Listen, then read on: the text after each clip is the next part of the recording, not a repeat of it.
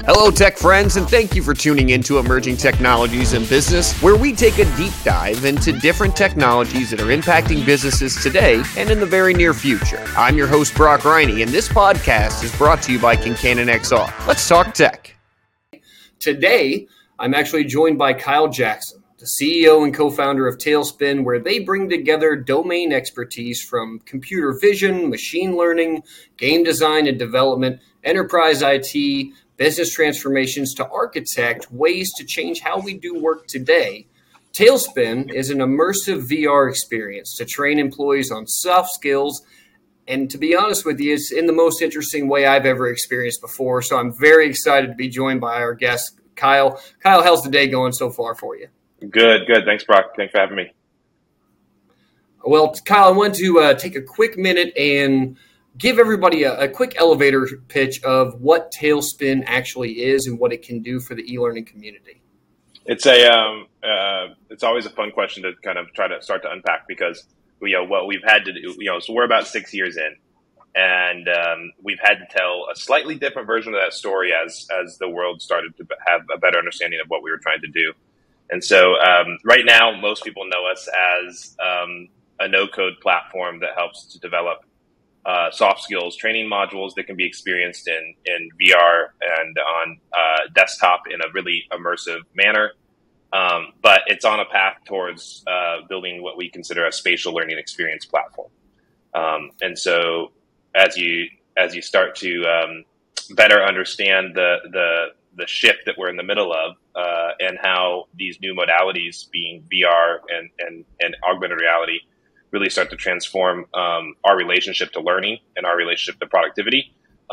It really there's a lot more innovation still ahead. And so each chapter we build on the last one, and I think we did find a use case. I think that, even your point, Brock, like we did find a use case that was really novel.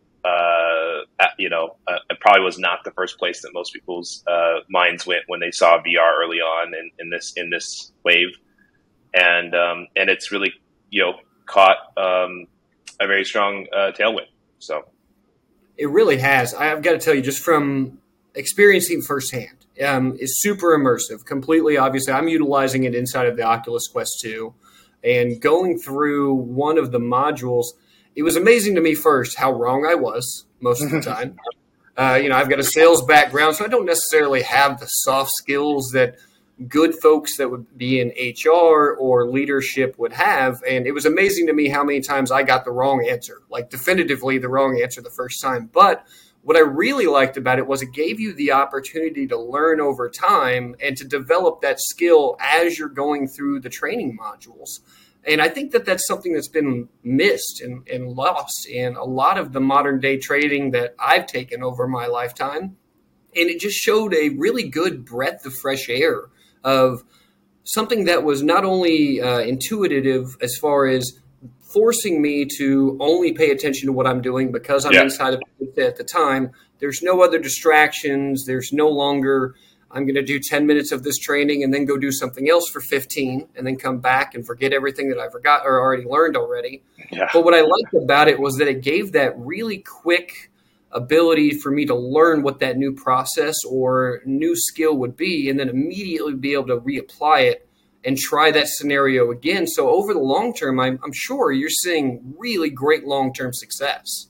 Yeah, we are. And you hit on a bunch of components that are kind of why it makes it so special. So, and special in a lot of different use cases, but even more special when you apply it to soft skills first. So, if you think about, well, let me go back just a quick minute as to why we actually started here. So we were looking at just the power of the medium, and this idea of kind of spatial software, right? And our ability to interact with content differently and what that could mean for learning outcomes. That was the origin. And then as we got into that, we started doing a study of where every leading organization or think tank in the world was saying skills were trending.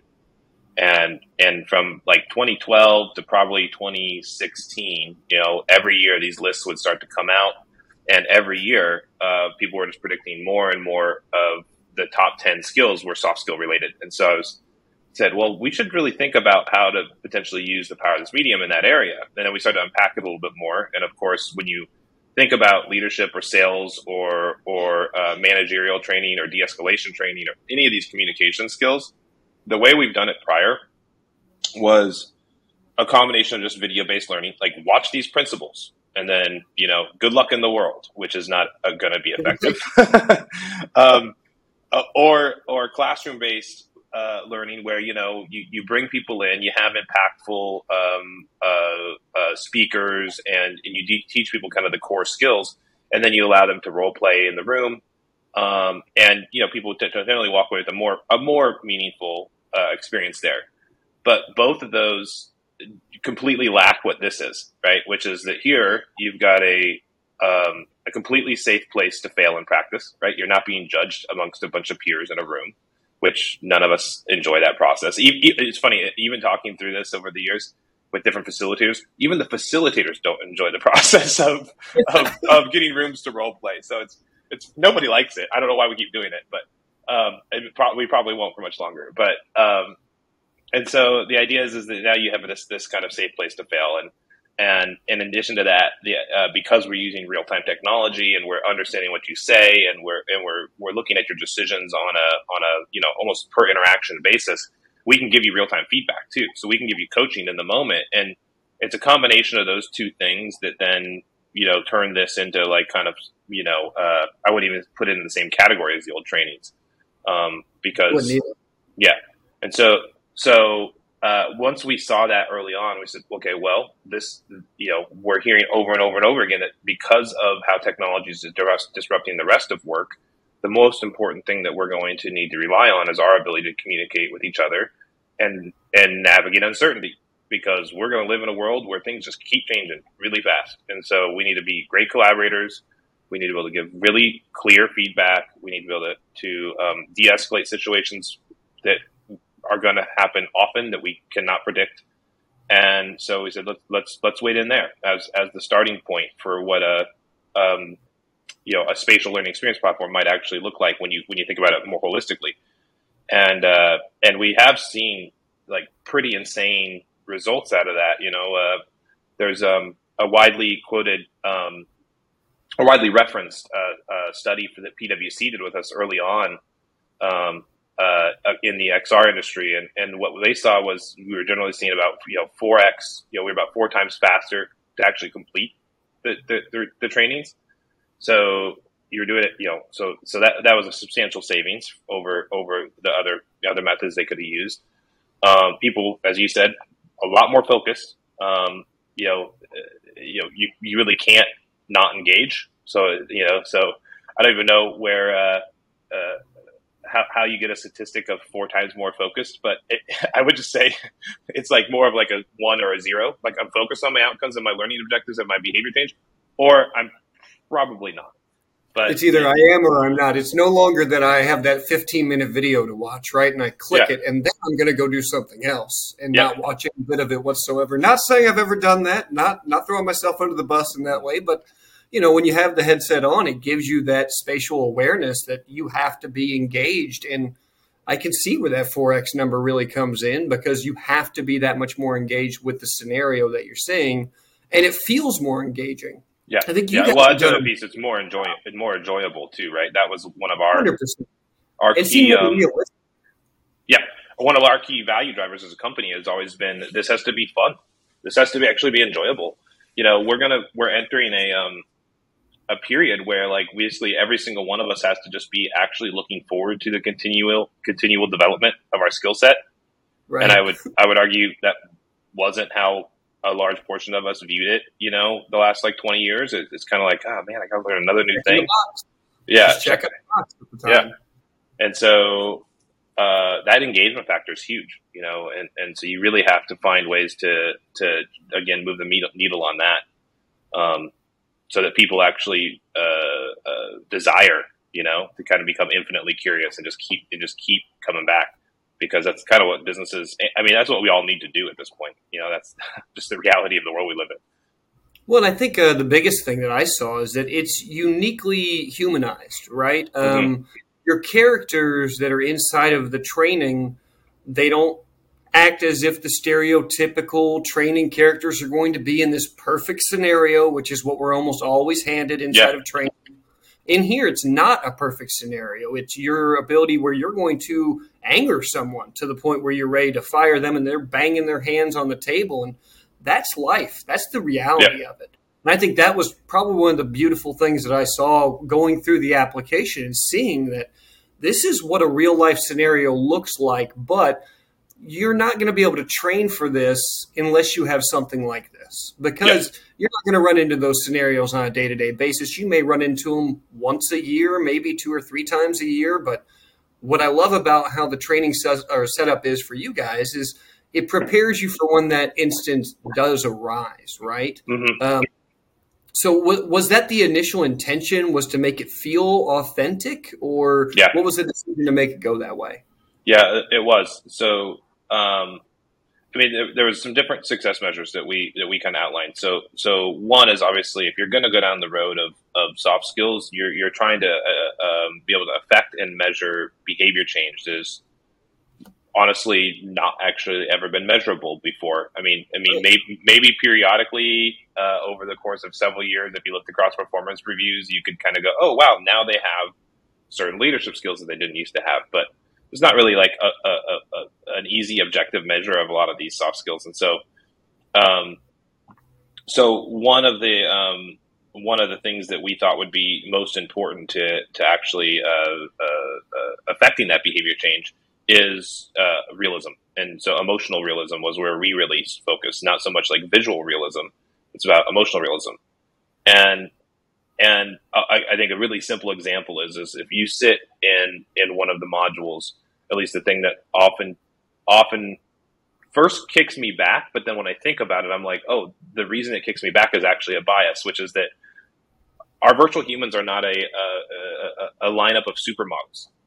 You know, these feel like real. These feel like real people. These feel like your colleagues. These feel like people that you would interact with. And if you've gone into other in your example of watching the video of the perfect scenario, right? And with the perfect people, perfectly dressed in a perfectly decorated office, like it just doesn't, some of that doesn't actually feel real. And then it feels like you're watching this facade. And so, part of that emotional realism is all of those aspects and being kind of human centered about it and thinking about, well, it's not just, being able to have good micro expressions and having good, animation systems that can convey emotions and things like that. It's actually even just the quality of who you're sitting across from. Do they feel real? Is there a persona behind that? Like we design personas behind all the characters, just so that we actually feel like, okay, well, you feel like you almost know them. They're not just a 3D avatar. And so that I think does help with, one of the other things that we saw is people, reported that they were, 3 to 4 times more emotionally connected to the content.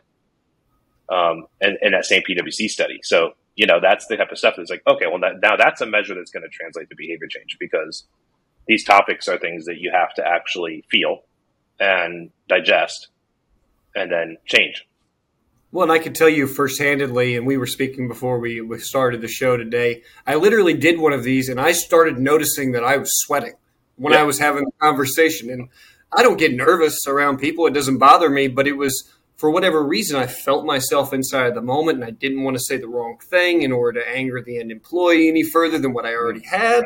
But it was funny because it gives that visceral reaction of you're seeing what you're saying and how it's being interpreted. And a lot of the times we all live in our own first person view, and we don't realize the return on some of the things that we say and how they get interpreted and how it internally affects other people as well. And I thought that was such a amazing divestiture from the standardized training that I've seen in the world right now.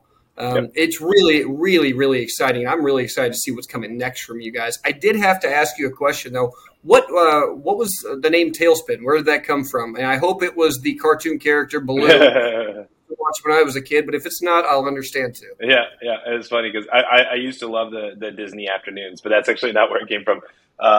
the idea is first as a startup, you want to create something that's memorable. So we said, okay, we had a list of names that like we thought if we walked into a cold room in a nascent space in 2015 and tried to educate people on some crazy technology, like how could when we walked out of the room, could they remember us? So we had a list of short names, but the actual concept was that, so at the time I was having a lot of conversations where people were perceiving the pace of change that was coming in the workforce as a very negative force, right? And that everybody's losing their jobs and everybody's it was doom and gloom, right? So it was kind of the negative version of a tailspin, and that was when you talk to enterprises about their talent development practices or their workforce transformation processes and things like that, like it had a real negative tone. I said, we got to, this has got to get flipped because, first we have to get people to be actually excited about the changes in their own development inside of this now rapidly changing world. And so we decided, let's take that negative concept, flip it on its head and go out into the market and say, like, unless you're willing to embrace this, there just isn't a future. and I'd get asked constantly, well, why that name? And I'd tell them a story, and then we'd walk out of the room, and people would remember us, and we'd get a call, 9 months later. I still remember that meeting that we had, and so it was a half of a branding trick, for memorability, and really, but kind of more of a founding ethos, I think, to what we're trying to do, which is there's just a lot of these forces that are at play now because of where we are in the development of technology and our society that. I think we would be better to look at them in a more positive or an optimistic spin, and Yeah. so we've done. That makes perfect sense. I had to ask because I just had no idea. Yeah. I figure people want to know one way or the other. So for you, Kyle, I always like to ask everybody that comes on the show, like, what is one piece of technology that you simply can't live without? For me, it's Apple AirPods. They're probably in my ears 18 hours a day. But for you, what's that for you? Oh boy. One of the things that I've actually really started to enjoy a lot, and I do use every day, which is kind of in the same vein of the AirPods, is I have several pairs of sunglasses that have the embedded audio in the frames, so it's kind of on the way to augmented reality glasses, right? And the convenience of that is so great, and so I use it for conference calls all the time. I use it for taking notes and, calling up voice assistants and all that stuff. So I'd say that's one that if you haven't tried, it's also a great proxy to like kind of thinking about computing differently, because it's kind of weird to just be walking around your neighborhood wearing like, your sunglasses and talking to yourself and yeah, asking questions about the weather or whatever. Can I get a reservation here? Or say, call my dad, and it just does it.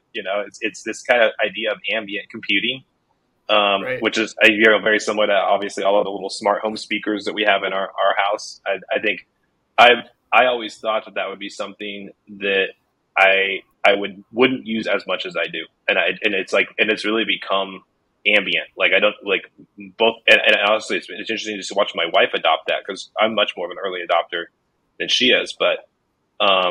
We're constantly both just using it for all sorts of stuff throughout the day.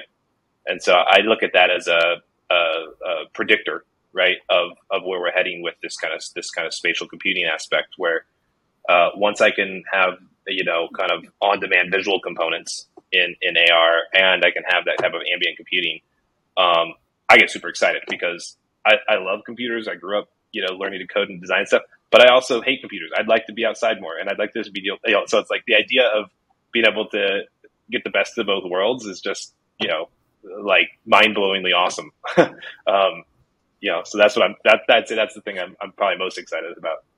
I think that's the true dichotomy of all of us who really love tech, because we all really love tech, but also understand that we need to separate ourselves from it sometimes. And it's just such a tough balance that you have to go through. So follows up with the same question, but a different version of it. What's one piece of tech that if you could eliminate from this world, what would it be? Oh, boy. Mine would be any sort of pop-up ads. Like if I could eliminate pop-up ads my life, for the rest of my life, I'd be okay with it. I agree. That one is honestly, I'd even go one step further. I would say incentive structures that are like the entire freemium incentive structure of using personal data. Yes. Okay. You know, I like completely get behind. yeah, like I just want the trades to be more equitable. If I'm going to give you a lot of my time or my data, I want to feel like I'm getting something equal in return. And I'd say that early on in those models, that was probably a pretty fair trade.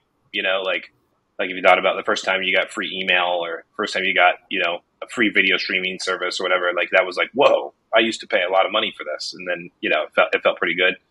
I think now I would say most of these trades I feel like I'm kind of at the bad receiving end.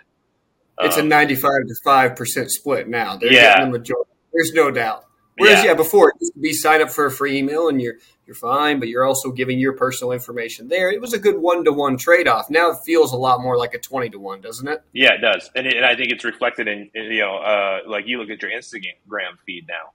Like I would say, I don't opt in I opt out of a ton of stuff, and it's still the utility of that for me has nearly gone away, which is sad because I think there's some really fun aspects to some of these tools, but I would say anything that falls in that category, I get excited about thinking of how could you rebalance that to be a more kind of equitable trade between the user and the platform. Makes perfect sense. Now, I know Talespin is always in the market looking for new developers, new designers, but what's in the next 6 to 12 month plan for Talespin? Anything that you I understand if you can, but anything you can share with us that might be on the horizon?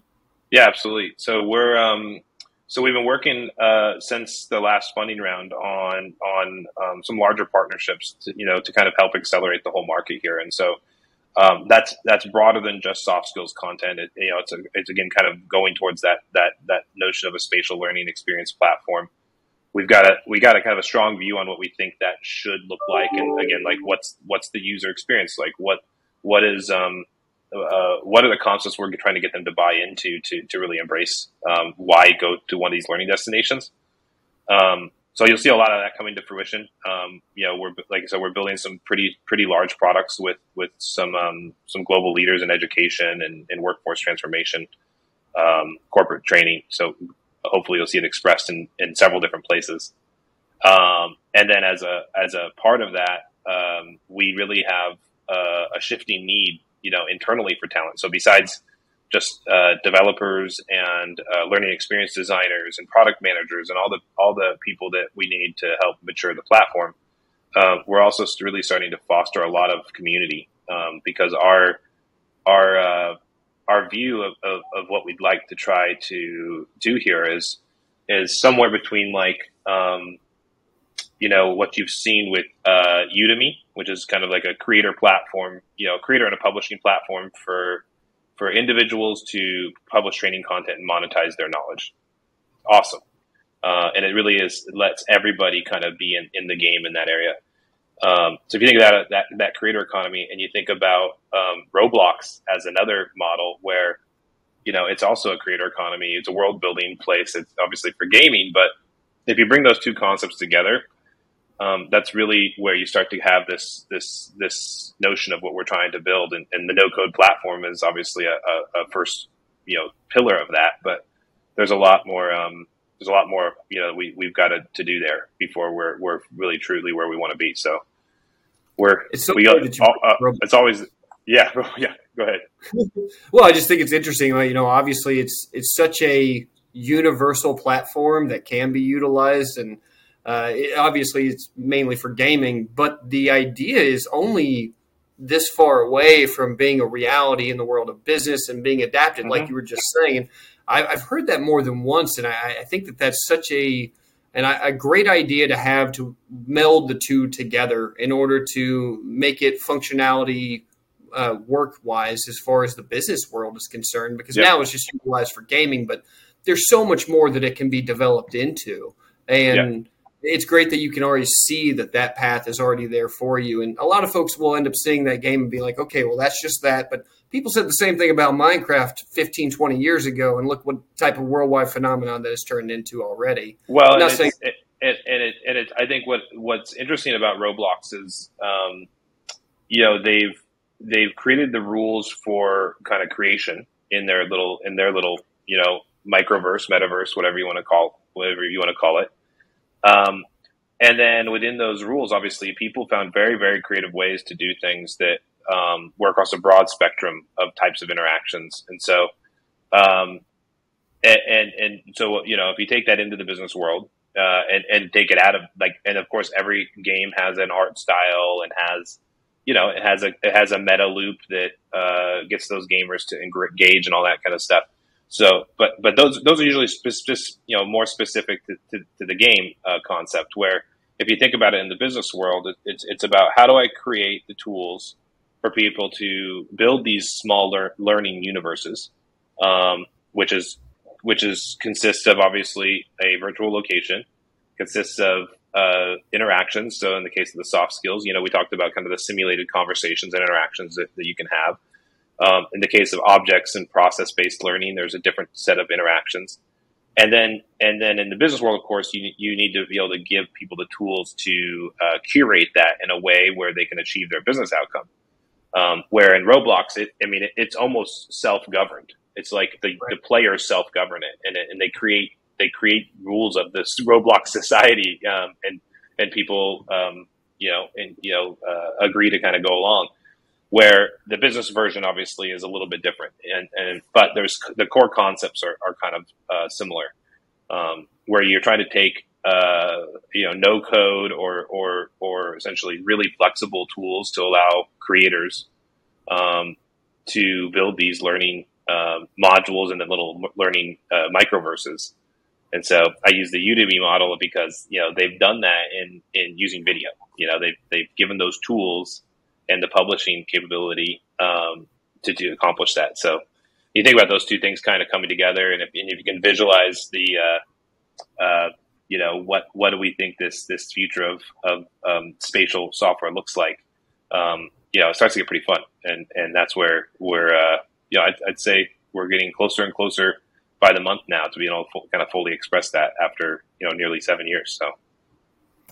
It's crazy to think that it's already been 7 years on your end, but at the same time, I can already see just from my end how far ahead you are in the game from a lot of other folks that are inside of the space. And I got to tell you, Kyle, I'm super excited to see what Talespin brings to the table now and going forward. And for anybody that's watching our interview today, what's the best way for them to reach out to you? Let's say if they are a developer or a designer, or even if they just want to follow you on social media, anywhere specific you want them to go?